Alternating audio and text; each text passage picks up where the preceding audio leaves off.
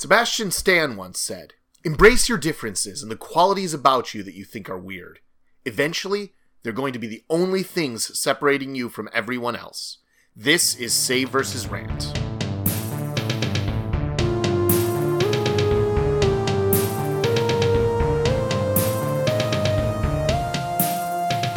Welcome to Save vs. Rant, the Everyman Gaming Podcast. I'm John. And I'm Jeremy. And today we're talking about RPG WTF. WTF? What the fudge? Where's the fruit? Who's the foreman? Doesn't matter. What we're talking about today are unusual RPGs, very strange ones. Ones at the fringe of the gaming experience, because honestly, couldn't we all use some more weirdness in our life? I mean, we all have D&D, we all have World of Darkness, all of the essential RPGs. What we're talking about today, though, are ones that are more out there, stranger, more unusual. Strange, unusual choices in RPGs. Let's get started. The first one we have for you today is Dark Heresy. It kind of feels a little half-hearted to say that Dark Heresy's a WTF RPG, but let's really think about it. It's a fantasy game set in space, and not only is it a fantasy game, it's a grimdark fantasy game. It's oppressive, and all the technology's breaking, and everyone's going insane because of space demons. It's weird. What is Dark Heresy? Dark Heresy is a role-playing game based on the universe of Warhammer 40k, which was originally a tabletop war game set in a grimdark future 38,000 years in the future. In it, there's all kinds of psychic warp, crazy orcs that form from spores, a hive fleet of monstrosities, and of course, the ever-present Space Marines, here to save the day in their big chunky Space Marine armor and their grimdark exterminatus mentality toward anything outside of the purviews of what the Empire is willing to accept. In Dark Heresy, you are playing Empire Inquisitors. Now, Inquisitors are people who go out and stomp out heresies. These are horrible things that threaten the Empire, things that have formed because of malfunctioning technology or incursions from dark, ancient demons into the modern world. Things like psychic abilities, although one of the Inquisitors in your group could be psychic. Things like blood magic. Once again, one of the Inquisitors in your group could have blood magic.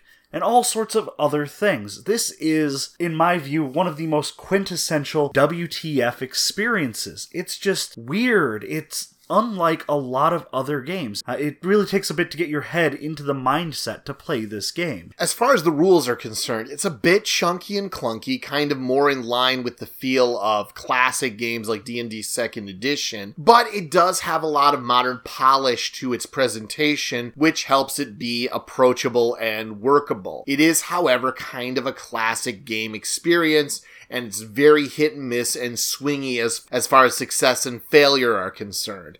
It's a really interesting gaming experience. I once ran a Dark Heresy game wherein the player characters were kidnapped, thrown into a Colosseum pit against flesh-warped dogs, then had to go up onto the surface of this urbanized world, found out that a dark creature from the backside of the moon was going to come down and destroy all life on this planet. And they had to go from having nothing all the way up to defeating a creature that could regenerate all of its hit points every round. This is pretty insane and over the top and kind of fun.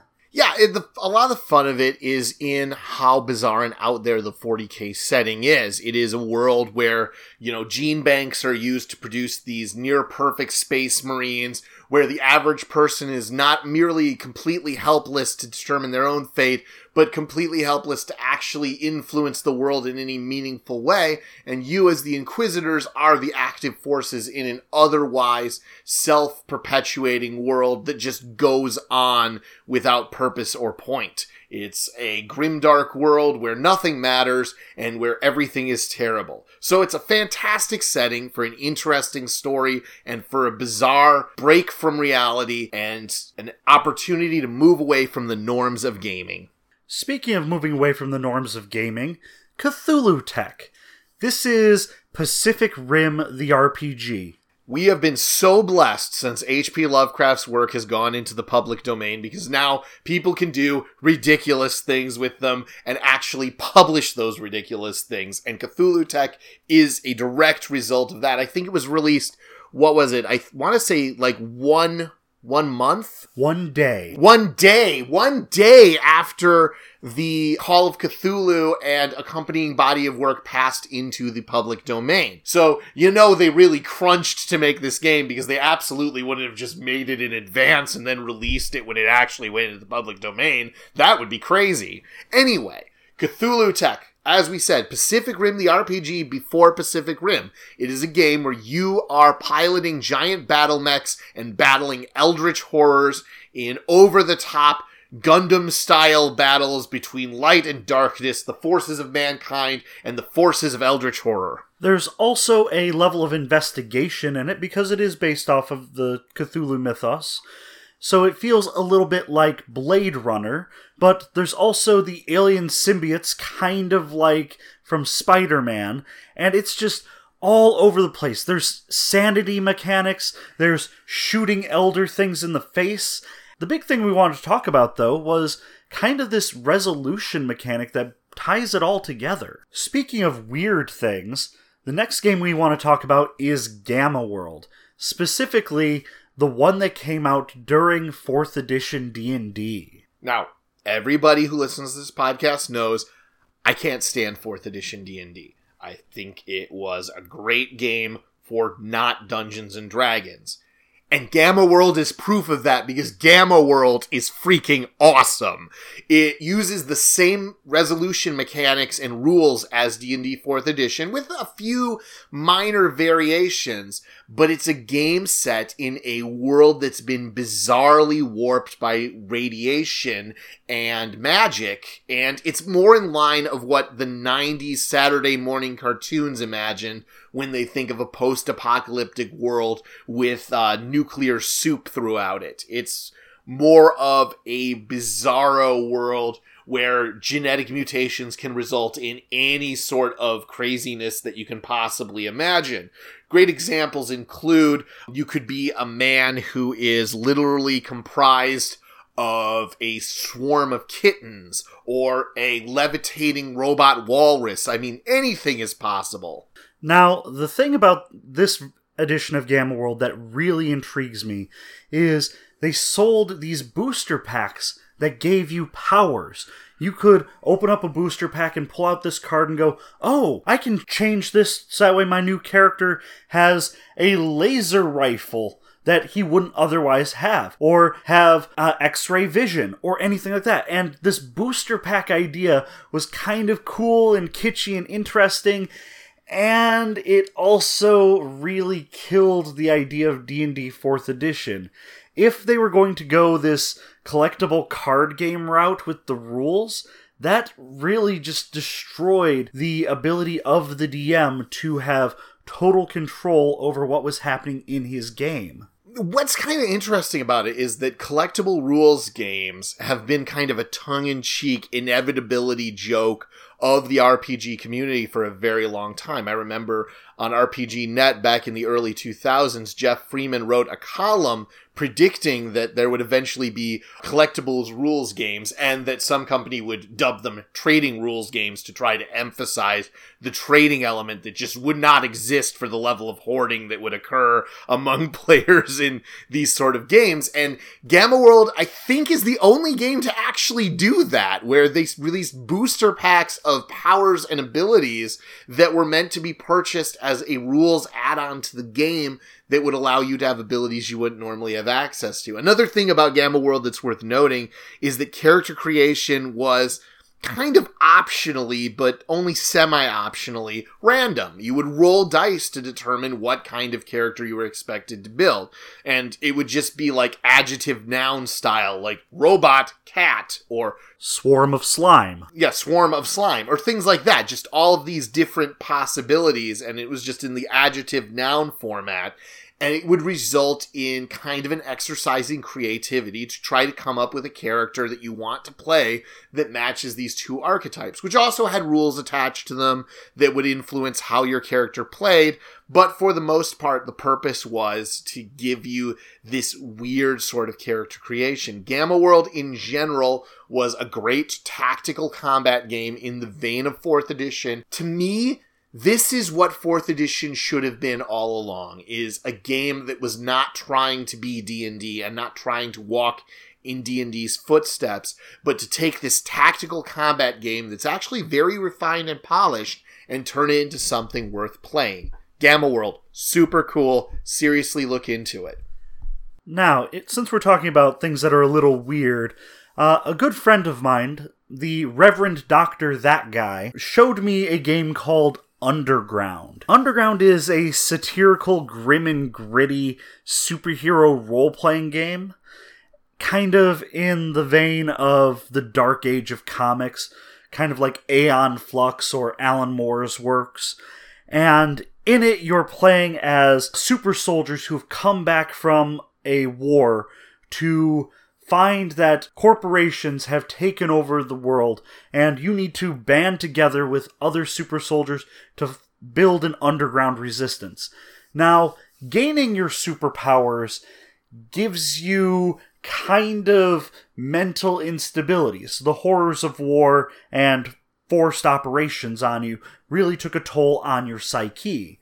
And overall, it is such a weird and interesting game. I couldn't not put it on this list. You are given a certain amount of money to buy your starting character's upgrades and augmentations, and then you have to go through the surgery that happened. You roll to see if you get any of these derangements or insanities, and then you try and play this character who is unstable, but trying to be a hero.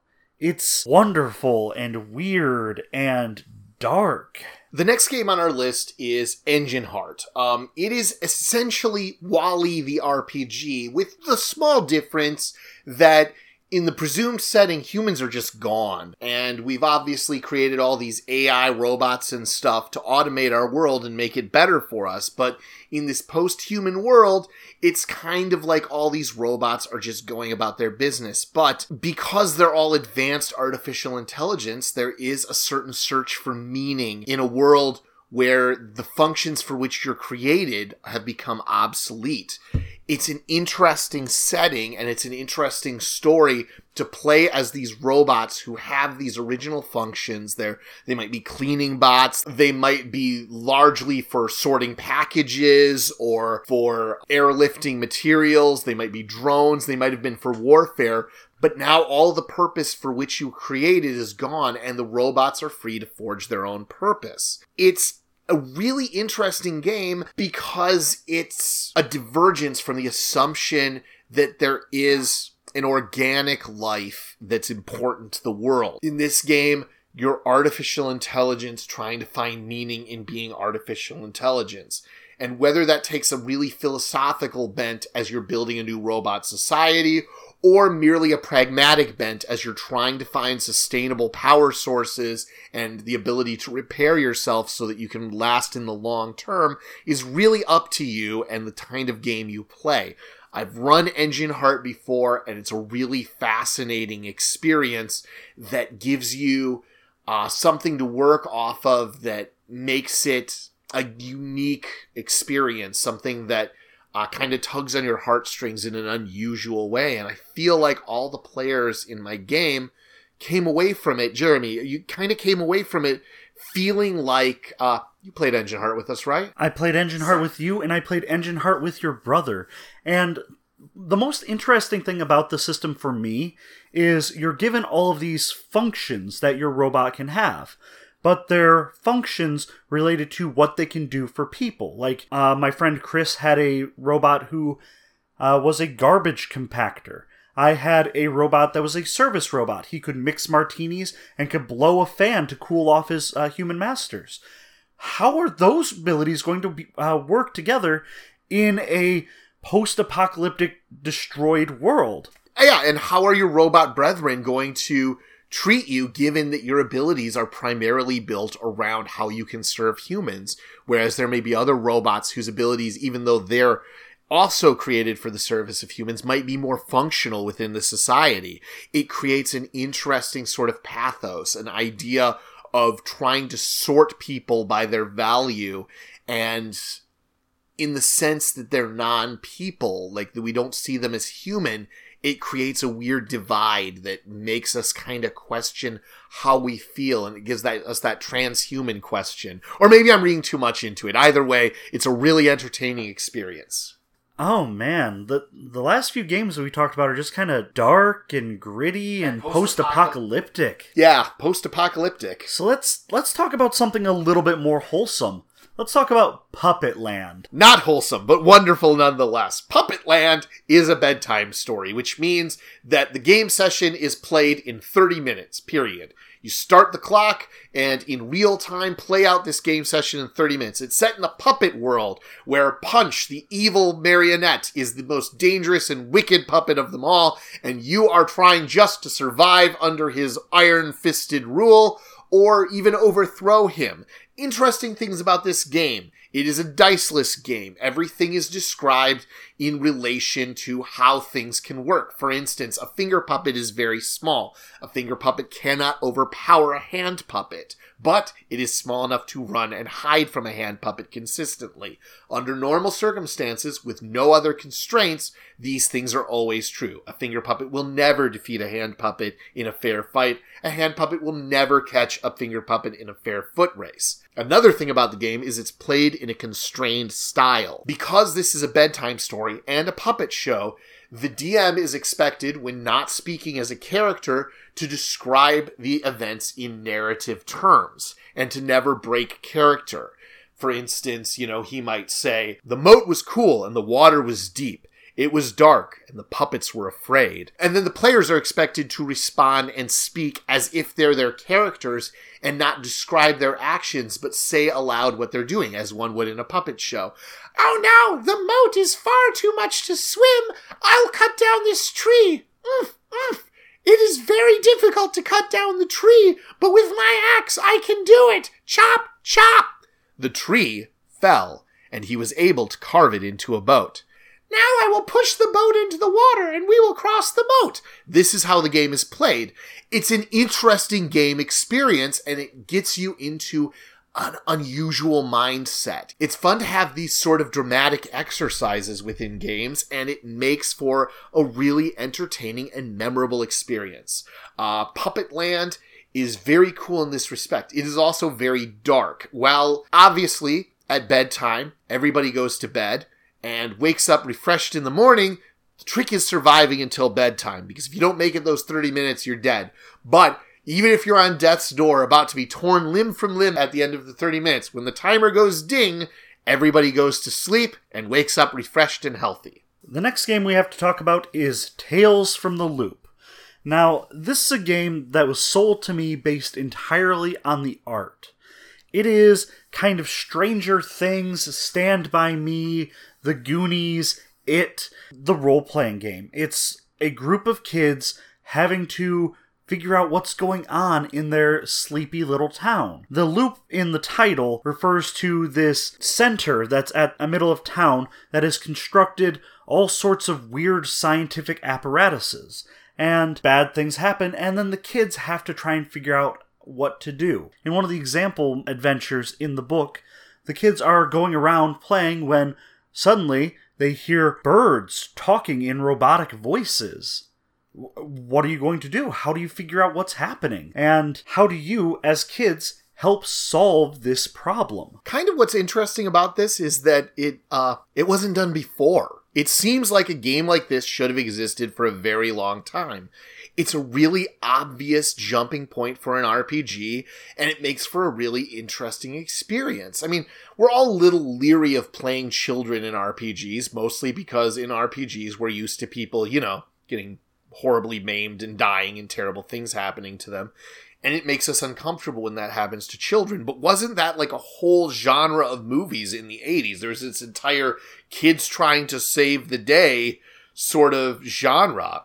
And if you play with that in mind, it can make for a really interesting experience and a really cool adventure, and something that speaks to the nostalgia in those of us who were children in the 80s. And with the sort of 80s revival that series like Stranger Things and New Wave revival music, which is apparently a thing now, and really exciting to me, but with those things coming back, it does also touch on this new cultural touchstone of us returning to that sort of aesthetic. The next game we have to talk about is Nobilis. Nobilis! Oh, where to begin? Okay, Nobilis is a game of contemporary fantasy where the players are nobles, member of this nobilis, with magical powers over a domain which can be just about any abstract concept, be it truth, diamonds, cars, video games, depression, backsies, which take backsies, like the concept of, being a conditional giver and things like that, which, by the way, is an example from the book. That's not me, taking this game in a weird direction it wasn't intended. Drama, smells, anything. And you have powers over these things, and it's so hard to describe this game in any meaningful sense, but I'm really going to try. Jeremy, your thoughts real quick. Well, let me give you just a glimpse into this game. The primary antagonist of the game is Lord Entropy. He rules over the world of Ash, which is the world, and he's dressed in black and his hands are constantly bleeding.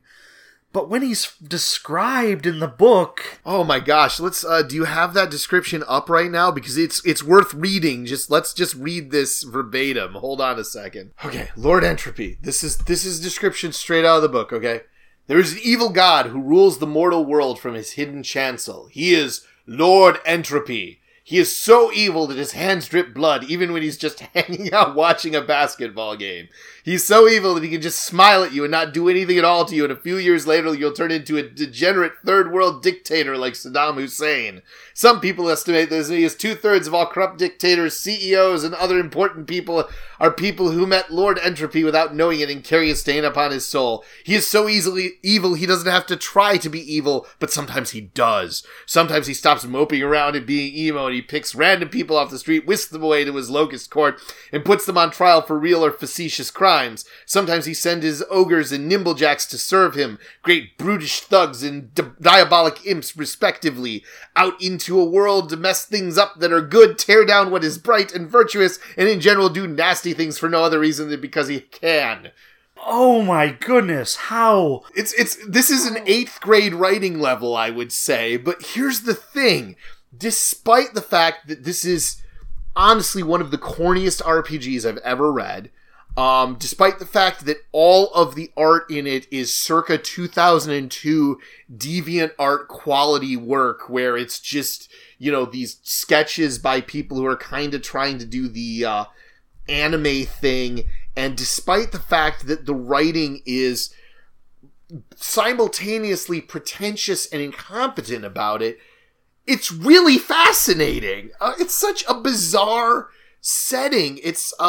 It has that pastiche of all religions being a little bit true that a lot of games have, but unlike most games where they go, well, yes, these are all just different ways of looking at the world through different lenses, it picks and chooses pieces of world religions and uses them. Like Yggdrasil, the world tree from Norse mythology, is literally real, but so is the concept of dharma and karma from various Indian religions like Hinduism and Jainism and such. These things all exist in harmony isn't the word because this is such a bizarre piecemeal setting, but in a way that's coherent enough that you can see it as a real actual game setting. I found a section in the book about resources, about things that have inspired this game, and they list On a Pale Horse, The Complete Traveler in Black, and Neil Gaiman's Sandman, which,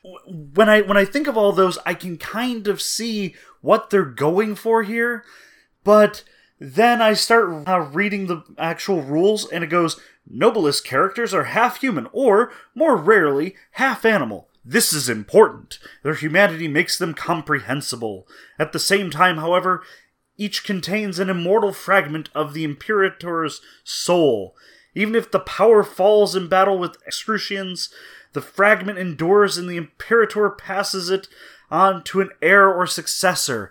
And, my head is hurting just trying to read that. The world is better for Nobilis being in it. I cannot, for the life of me, imagine a world where this type of game isn't wanted or needed by some people. It is such an interesting idea, but at the same time, I am overjoyed to say there is only one Nobilis. I've never seen anything quite like this. And while I am kind of poking fun at it, and to some degree, it's ridiculous, I want to say a few quick things about it. First of all, think about all the projects you have that you've never finished. Nobilis is a complete game, even though it literally says Volume 1 and there's nothing else to it. But this is a complete game. This is an actual game that you can play, that has coherent rules, that is playable, that is interesting, honestly. And really,